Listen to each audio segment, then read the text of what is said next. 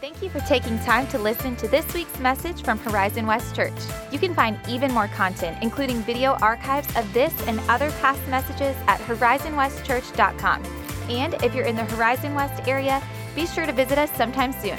Now enjoy this podcast from Horizon West Church.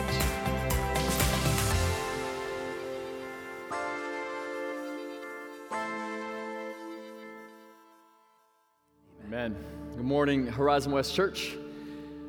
It is always a celebration when we gather, a celebration of God and of who He is and what He is doing. But today is also a sober day. Some of you know why, others of you may not. I want to read something that I prepared by way of a statement. Our John Young campus is doing the same. I want to begin this morning by recognizing that today marks the 6-year anniversary of, without question, the darkest day in Orlando's history. 6 years ago on this day, which also happened to be a Sunday, I arrived for regular Sunday morning pre-service prayer time, June 12, 2016, and learned of the horrific massacre that had taken place at the Pulse. By the end of the last Sunday morning service that day, the number of those whose lives were taken had reached 49, with many other wounded, making it the worst act of domestic terrorism since 9/11. This act of unimaginable violence deeply impacted our entire community, but especially the LGBTQ and Hispanic communities who were the specific targets of that perpetrator's hateful actions. I want you to know that in the immediate wake of that day, our church, First Orlando, asked ourselves this all-important question: what would Jesus do? With that question guiding us and under the Spirit's careful guidance, we took action. Our Spanish campus pastor, Israel Martin, and members of that campus were called upon to do the unthinkable, to be the first to inform family members coming from all parts of the U.S. and several Latin American countries that their loved one had not survived. Our venue, the John Young campus, was made available to those same family members and others in the community for a service honoring the remembrance of those 49 victims. In fact, the actions of our church brought open doors of ministry that even led to 2 or more, but we know of at least 2 of those individuals who survived the attack at the Pulse, giving their lives to Jesus and being baptized. Those men continue to walk with Jesus to this day. The impact of First Orlando's compassionate response was so profound that it led Florida State Senator Marco Rubio, in his official statement to the Congressional Record earlier this week, to recognize First Baptist Orlando as a force for good in the middle of what was otherwise an evil and chaotic time in our community's history. So today we remember 49 Central Floridians, men and women, who were senselessly and violently taken from the earth. We grieve with family members and friends of those lost. We acknowledge the deep pain they continue to walk with even these 6 years later. And we, as a church, including all campuses, including Horizon West, we denounce any act of hatred or violence as an act of aggression against the God in whose image all people are made. All people, regardless of ethnicity, regardless of sexuality, people loved by God and people for whom Jesus died. We continue to ask the question in every circumstance, what would Jesus do? And on this day and every day, may God help us to reflect the heart of Jesus, who came from the Father full of grace and truth. Would you pray with me as we remember the victims and their families? Father, there is a moment that is etched in my brain and will be till the day that I die. And yet, God, for me, it was somewhat peripheral. I didn't know those men and women. I didn't know their families. God, for those who were most directly impacted, these are scars and wounds that in some ways won't ever fully heal. But God, our prayer today, as those family members and friends remember their loved one, our prayer is that it would lead them to a greater understanding of you, the one who is working to redeem all things, and even in the midst of unspeakable evil, that you are accomplishing your good purposes. We know that, Lord, because the cross where Jesus died, the worst moment in human history, became the moment of salvation for humanity. God, would you bring grace? Would you bring peace? Would you bring even salvation to those who need it as we remember even the loss of those 49 lives and grieve with their families? In Jesus' name we pray. Amen. Thank you, friends, for allowing me to start the service in that way. Today, as Socrates told you, we're continuing a series that we don't have a really creative name for. We're just calling it the Holy Spirit series. And I've so much enjoyed the preparation of these messages. This is only week 2, so if it's your first week, you're coming at a good time. What I want to do, and by the way, this week I read every New Testament verse, I think, that there is on the Holy Spirit. And here's the big idea. Here's kind of the overarching message I want you to hear. The big idea that you need to know is the Holy Spirit's primary function is to glorify God the Father by exalting God the Son.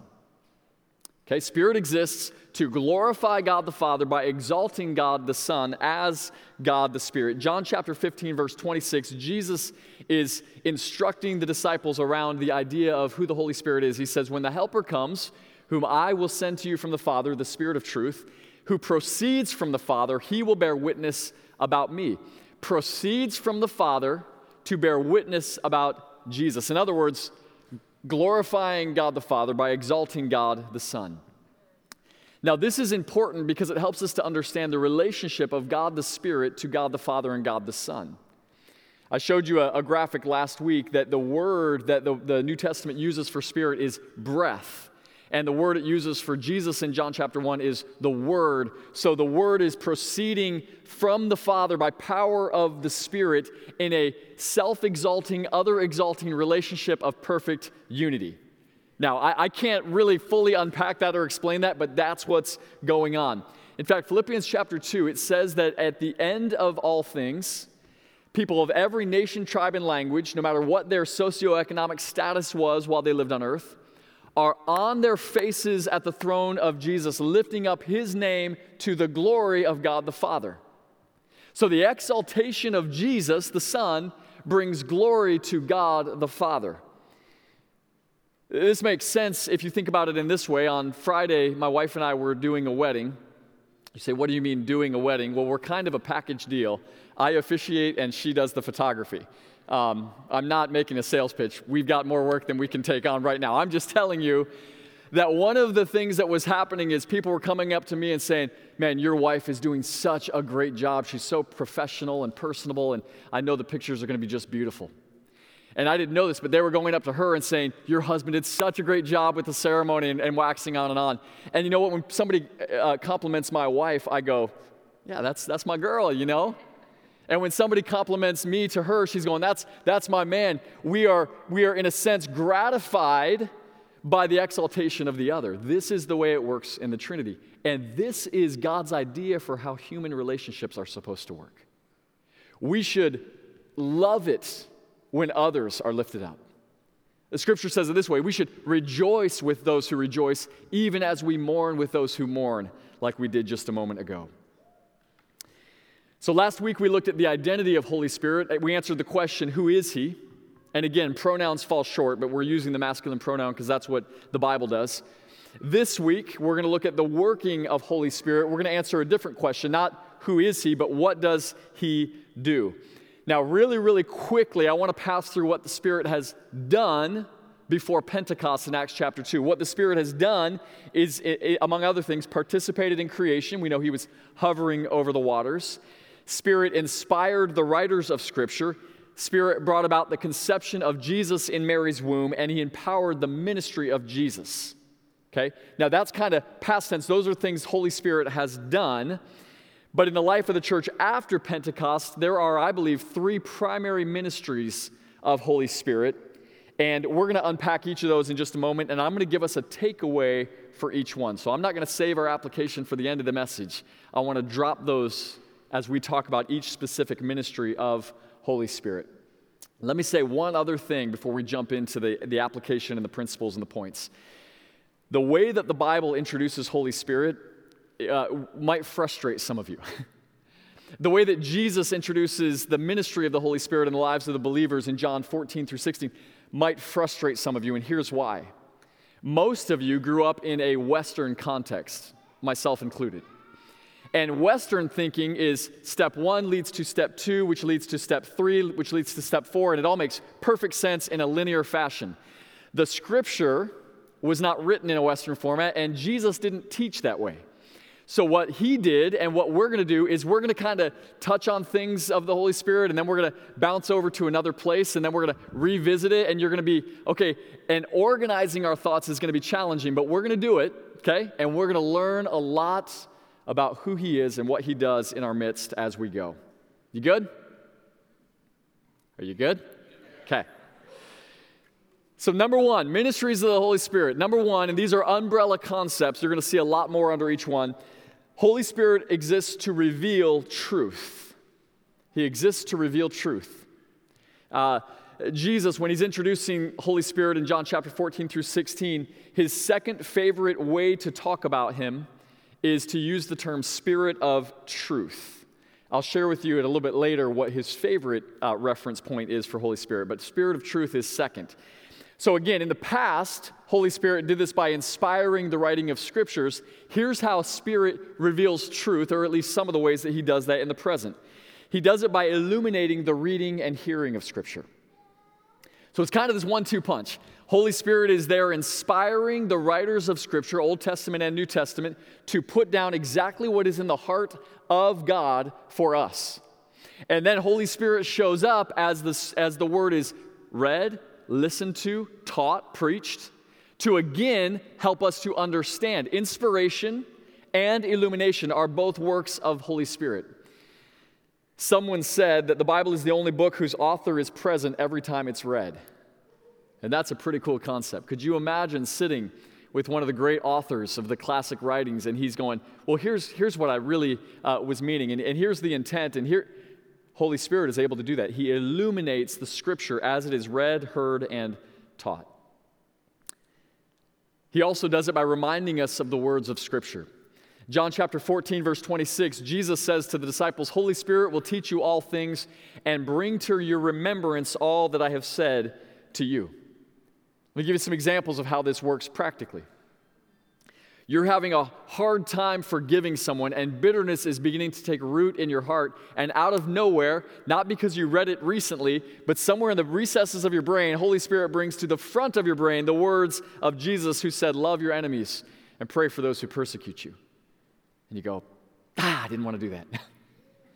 But Holy Spirit is doing his ministry of revealing truth. Or maybe you're struggling deeply with loneliness. The last 2.5 years have been some of the loneliest in human history. Can I give you some grace for that? You are not alone. And you are not strange if you feel a profound sense of loneliness. I'm talking with people who are surrounded by other people and going, I've never felt more alone. And right in the middle of that, perhaps the words of Jesus, not because you've read them recently, but from the back of your mind, they spring to the front, where Jesus says to the believers, I am with you always, even to the very end of the age. And you take comfort. That's the ministry of Holy Spirit. For me, this happened recently. I was talking with a family that's going through a really difficult and complicated season. Relationally, things have gotten sideways. All of them are followers of Jesus, but it has gotten messy and complicated, and there's some serious breakthrough that's needed. And as I was praying for this family, right here in the back, these words came out of nowhere to me, and they're words of Jesus to the disciples. This kind comes out only through prayer and fasting. And I took that as a word from Holy Spirit to tell the parents who are crying out for help to say, friends, I think the Lord might be calling you to a time of going beyond even prayer to fasting. And they received that as a word from Holy Spirit. So then also, Holy Spirit reveals truth by applying a general truth in a specific way. A general truth of the Bible comes to us in a specific way of application at a specific time and place. This is what it looks like in John 16, verses 12 through 15. Jesus says this, I still have many things to say to you, but you cannot bear them now. When the Spirit of truth comes, he will guide you into all the truth, for he will not speak on his own authority. Whatever he hears, he will speak, and he will declare to you things that are yet to come. He will glorify me, for he will take what is mine and declare it to you.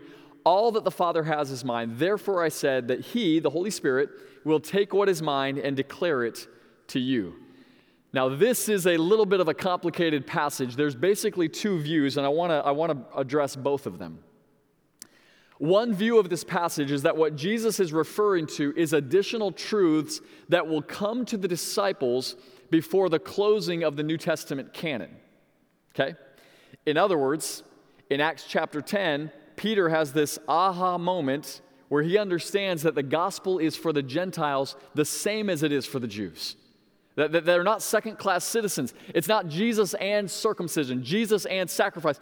Peter didn't understand this when Jesus ascended to the Father, but through the power of the Holy Spirit and divine revelation, he came into the more truth that God had for him. This happened again and again and again. It's crazy. We talk about these people like they were like, they had these halos and they glowed and they walked around. These guys were a mess and they're going, man, what do we do about this? Can I give us some grace to say in the 21st century, we are once again finding ourselves in a place of going, what do we do about this? How do we genuinely love people that are radically thinking different than us? How do we marry grace and truth? This is what they were wrestling through. And Holy Spirit again and again showed up to give insight, give wisdom and clarity to these issues.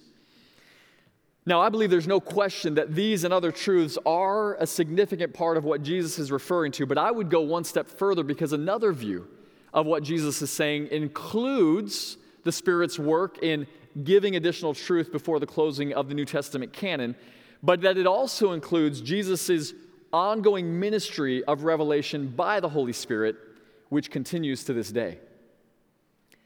Holy Spirit, when Revelation 22 in the last verse was written, didn't go, my work here is done. Holy Spirit remains active. Holy Spirit remains communicative. Holy Spirit wants to continue to lead and guide us into all truth. Sometimes we call these promptings. Now, I will say this. I've had people come up and say, hey, the Holy Spirit told me that you're supposed to, and I go, whoa, whoa, whoa. Right? But if I see spiritual maturity, discernment, and somebody says to me, Chris, I don't know. I was wrestling with something. I think maybe the Holy Spirit gave me a word. I want to be receptive. I don't want to go, well, show me the chapter and verse where it says that, because I believe the Holy Spirit remains active and he remains communicative.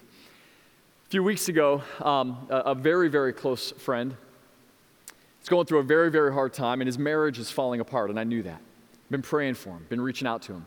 But it had been several weeks, and I didn't really know the specific status of where things are. And I sent him a Marco Polo. I said, hey, I just want you to know the Lord brought you to mind today, praying for you.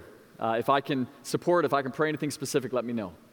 He responded with a Marco Polo, said, it's wild that you Marco Polo'd me today because I got the divorce papers in the mail right before you sent that polo. Didn't know that. And the Bible didn't say on April 23rd, 2022, that I'm to send, it doesn't say that. But what Holy Spirit was doing was taking a general truth of Scripture. We're to encourage one another. We're to speak to one another with kindness. We're to be supportive and available. He took a general truth of Scripture and applied it in a specific way at a specific time to encourage a brother. Now, I need to say this and make it very, very clear. The Spirit of God will never prompt us toward actions that are forbidden by the Word of God. I'm going to say it again. The Spirit of God will never prompt us toward actions that are forbidden by the Word of God. In other words, if you are married, Spirit is never going to prompt you to exchange your spouse for a better model. Okay? That's not what He does. If you're a student, Spirit of God is never going to prompt you to cheat just a little bit to get a better grade, right? So the Spirit of God is working in concert with the Word of God, but He is not limited to only the words written in black and white or read in the pages of our Bible. He's taking the truth of Scripture and working moment by moment, second by second, to help apply the truth of God's Word to our hearts in specific ways. So here's the takeaway for this section of our talk today, this idea that the Spirit reveals truth. Number one, too much emphasis on Holy Spirit over Scripture is going to lead to a dysfunctional spiritual life. And too much emphasis on Scripture over Holy Spirit will lead us to a diminished spiritual life. So the person who's all Spirit and doesn't know anything about this or doesn't stay up to date with it, doesn't stay in the Word of God, is going to end up with a life where the Spirit of God is leading them to do crazy, outlandish things that destroy them. Conversely, those who only emphasize the Word of God and shut the voice of the active, present Holy Spirit out of their lives will have a significantly diminished life. They will not access the power, the presence, the goodness, the victory that Holy Spirit came to give here and now. And so we want to be a church that marries these two things. In fact, our goal is to immerse ourselves in both the word of truth, the Bible, and the spirit of truth to the glory of God. Here's a second way that the Holy Spirit works, a second ministry. Number 2, to woo unbelievers. That's a pretty cool word, right? Our staff was taking the StrengthsFinder test. Have any of you guys done this, the StrengthsFinder? Okay, I had never done it. Took the StrengthsFinder.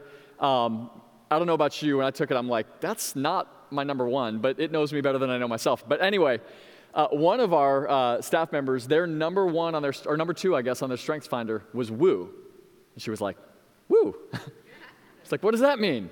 And so we were unpacking it. Well, basically, wooing someone is to entice them or draw them into relationship. This is one of the works and ministries of the Holy Spirit, one of the primary works and ministries of the Holy Spirit. Jesus, in speaking with a religious leader who knew only law and none of the Spirit, Jesus said this, John 3, verses 5 through 8. Truly I say to you, unless one is born of water, natural things, and the Spirit, that person can't enter the kingdom of God. That which is born of the flesh is flesh, that which is born of the Spirit is spirit. So don't marvel that I said to you, you must be born again.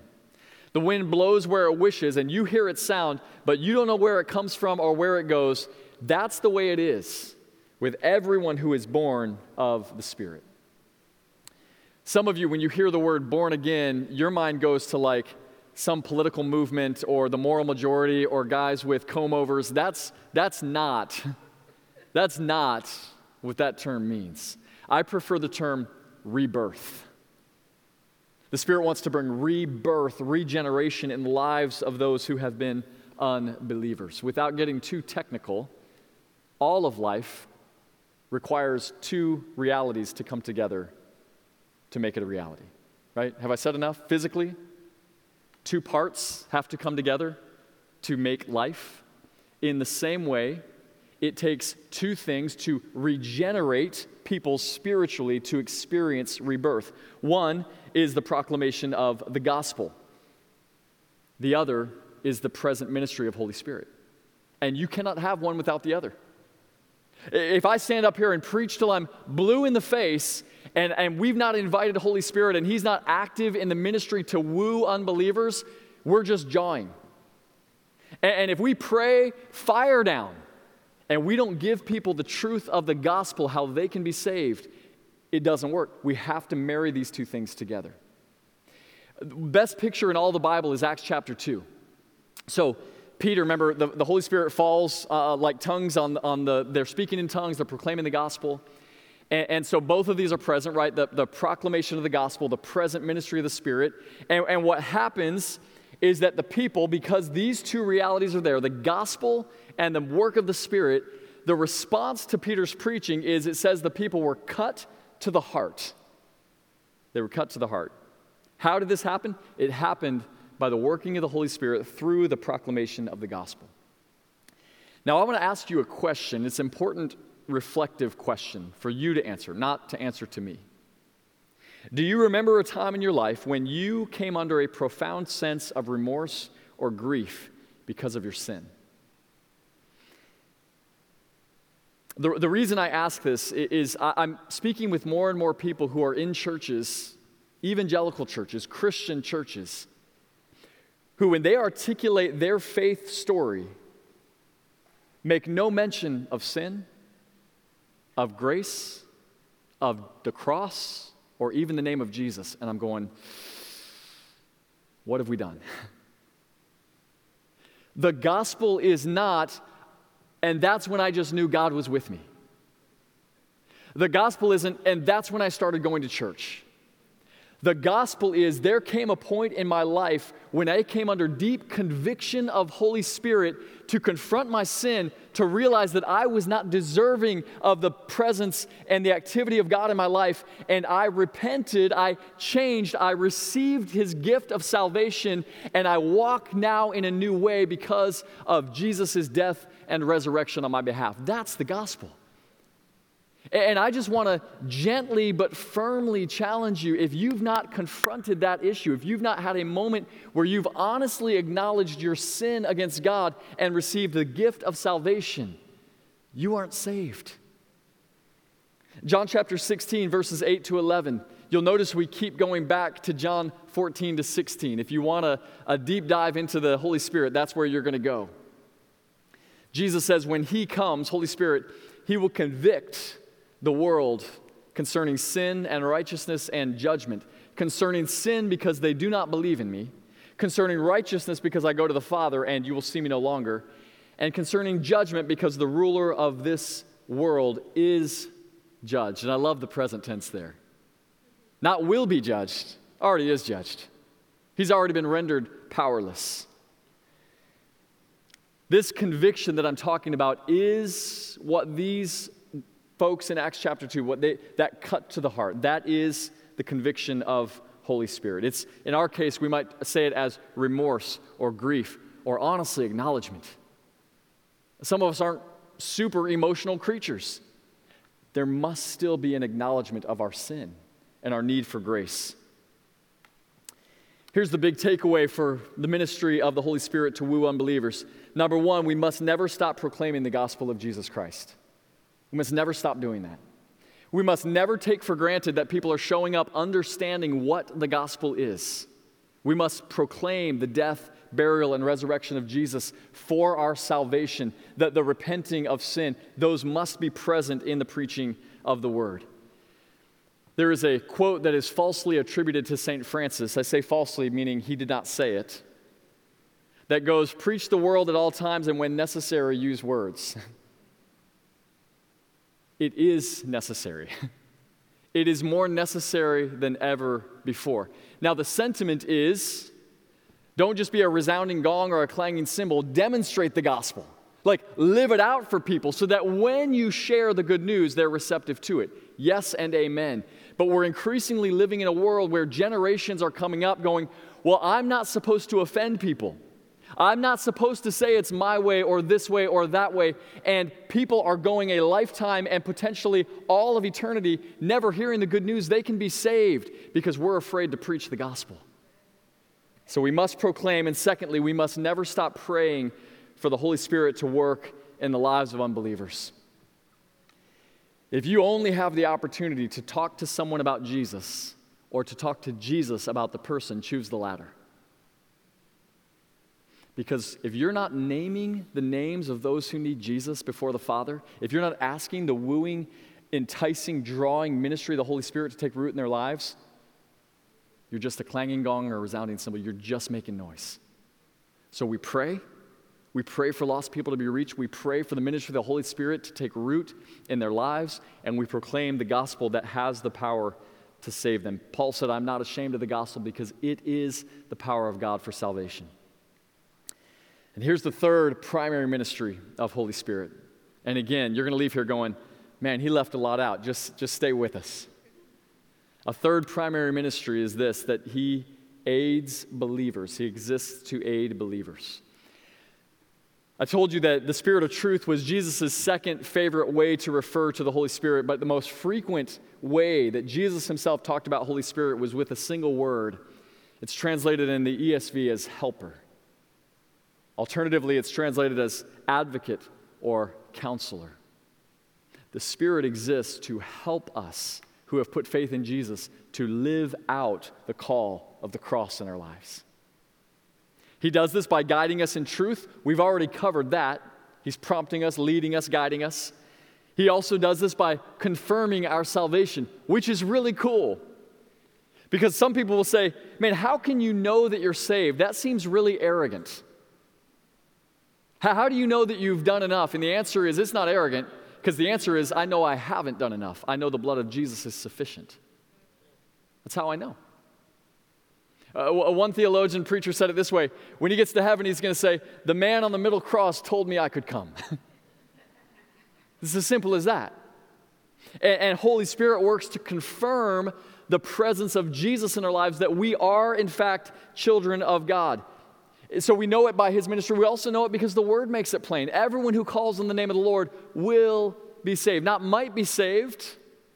Not everyone who calls on the Lord and goes to church and does enough good. No, everyone, man, woman, or child, in all human history, that calls on the name of the Lord Jesus will be saved. We can know for sure. 2 Corinthians chapter 1, verses 21 and 22. It is God who establishes us with you in Christ and has anointed us, and who has also put his seal on us and given us his Spirit in our hearts as a wish. No, that's a guarantee. Holy Spirit in our lives guarantees that we belong to God, that we have been saved. It's one of the great ministries. And I believe it's so important because, I don't know about you, for me, the place the enemy of our souls most relentlessly attacks me is here. Man, Chris, how can you be a Christian and ... It's really bad when you're a pastor. How can you be a Christian pastor and have those thoughts? How can you... And that relentless onslaught, it's the same thing the devil did with Jesus in the wilderness when he said, if you are the Son of God, prove it. The unspoken implication there is the devil saying to Jesus, sons of God don't suffer. They don't experience hunger. They don't let other people run the world. If you're really the Son of God, it would be different. And he whispers the same thing in our ears relentlessly. If you really are a child of God, a son or a daughter. And Holy Spirit whispers louder, hopefully, you belong. The blood of Christ is sufficient. I'm with you, I'm in you, I'm for you. You are his. Did you know that the name Satan actually means accuser? That's what it means. And so I love in Romans chapter 8, it says that the Son of God, Jesus, advocates for us to the Father. And what the Holy Spirit does, according to Romans 8:16, the Spirit himself bears witness with our spirit that we are children of God. Now this is crazy, crazy cool, okay? Four entities at play here. Father, Son, Spirit, and you.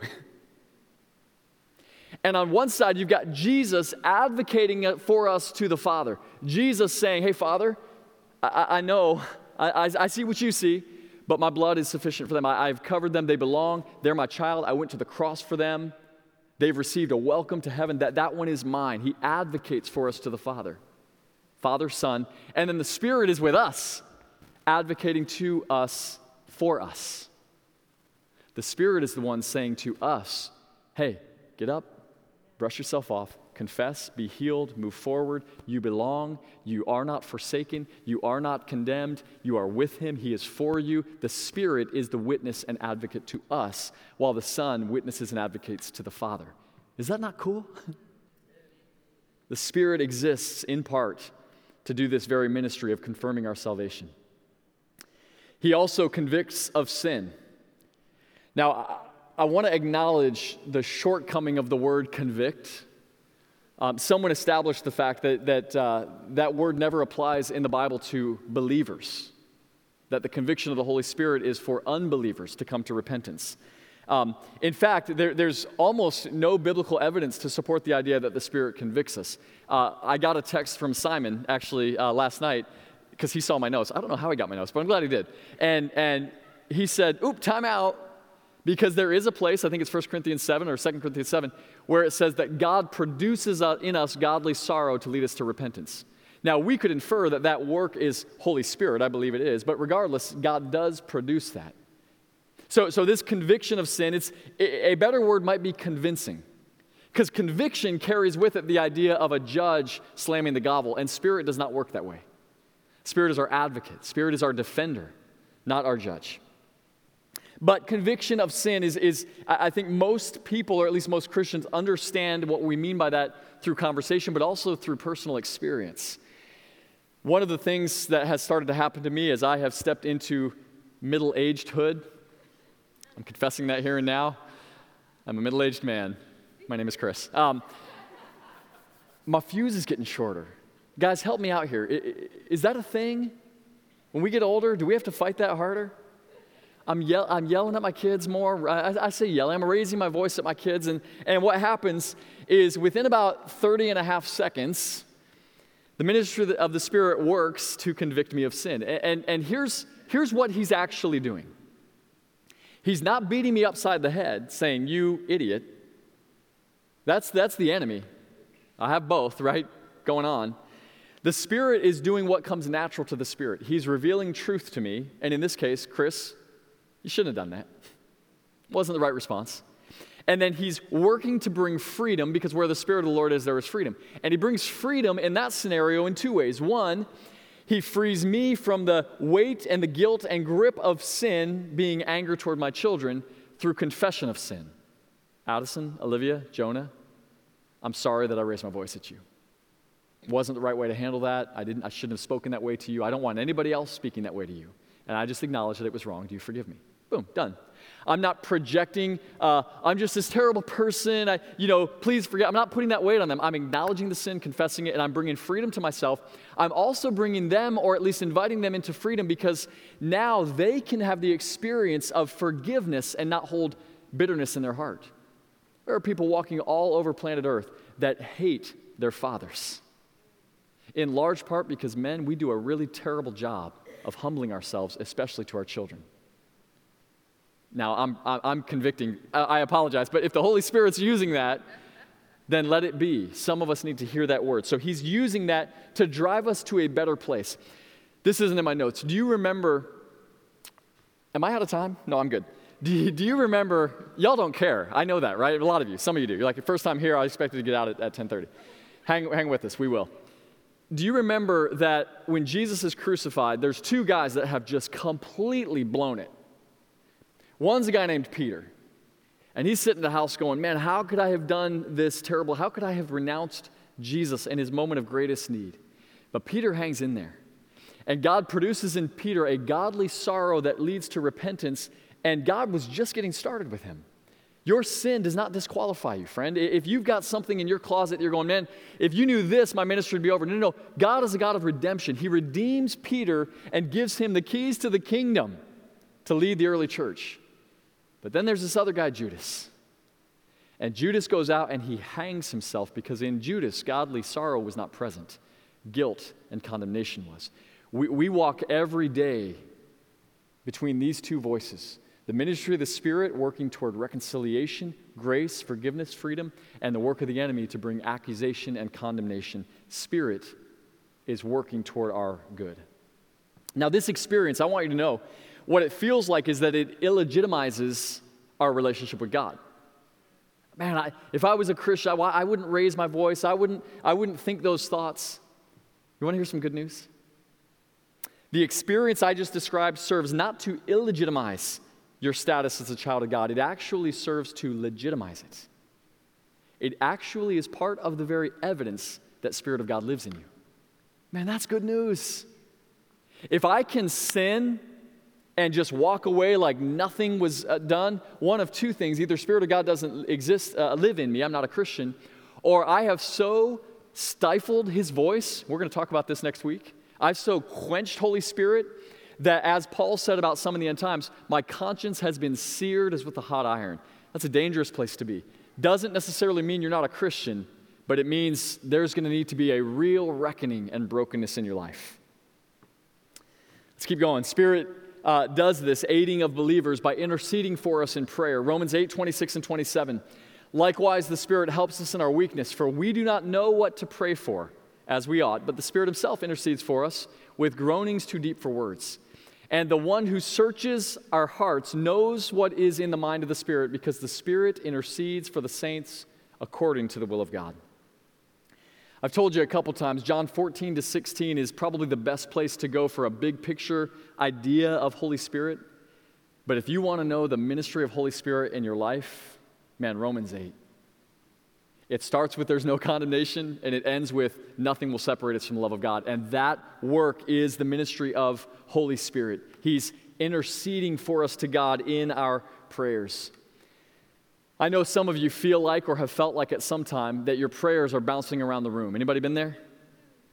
Just like, it's like that game on your computer or whatever. It's like, man, it's just going nowhere. Here's what's awesome. The Holy Spirit of God translates the aching of our soul, not the eloquence of our words.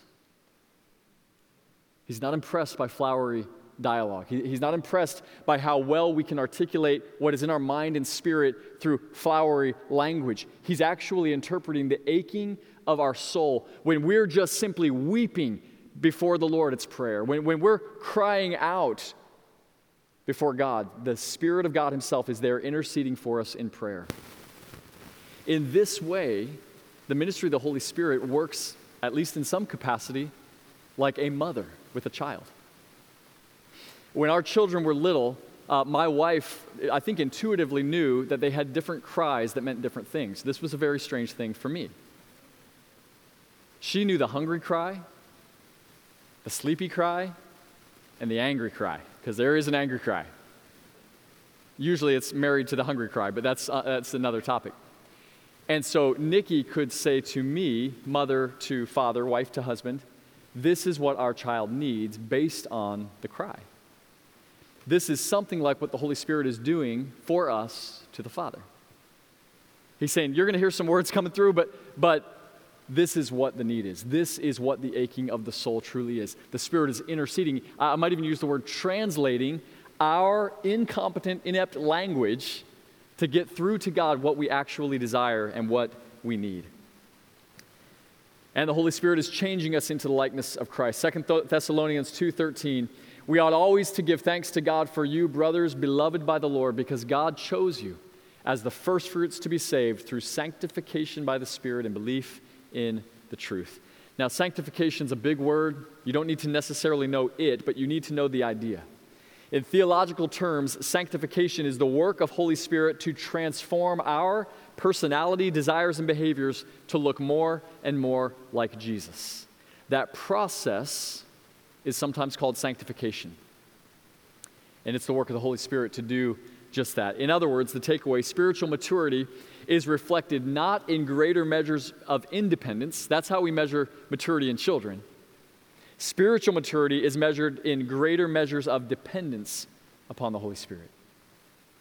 The older I get, the longer I walk with Jesus, the more I should learn to be like an infant to Him, to cry my needs to Him, to rely on His nurture, His nourishing, His feeding, Him to hold me when I'm struggling, Him to give me wisdom when I need it. I'm not becoming more and more the independent man. I am a rock, I am an island. No. Spiritual maturity says depend on the Spirit. Listen to Holy Spirit. Learn from Holy Spirit. Walk in the way of a child with your good Father. See, I believe it's the reason why right in the middle of Jesus' hallmark teaching on Holy Spirit, in John chapter 15, He says this, abide in me, and I in you. As the branch cannot bear fruit by itself unless it abides in the vine, neither can you unless you abide in me. I, Jesus says, I am the vine. You are the branches. Whoever abides in me and I in him is he who bears much fruit, for apart from me you can do nothing. Did you know that apart from Holy Spirit, you can produce nothing of any value to God or in the world? You go, but man, I give all this money to charity. I show up every week. I help old ladies cross the street. I do all. If the Spirit is not in it, and it is not of faith, it earns you nothing. We rely on Holy Spirit fully.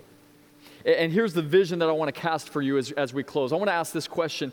What could it look like if hundreds of people who call Horizon West Church home learn to live every day in greater levels of surrender to the power and presence of Holy Spirit? I want to give you a glimpse of perhaps what it might look like. It might look like the transformation of builders and shapers of the Horizon West community, including Disney executives, medical experts, and political leaders who now are taking the Holy Spirit of God into places of power. Maybe it looks like revival spreading like wildfire through our elementary, middle, and high schools. Maybe it looks like small groups and Bible studies breaking out and emerging in every neighborhood, on every street, and at every coffee shop. People being led to Jesus in fitness centers, at dog parks, and on jogging trails, and single individuals, couples, and families being sent from Horizon West to all parts of the world with the good news that there is a Savior named Jesus. And what if we every day just woke up and said this simple prayer? Good morning, Holy Spirit. Have your way with me today. Good morning, Holy Spirit. Have your way with me today. Friends, we've covered a lot of ground today, but we are just scratching the surface. There is a lot more to come.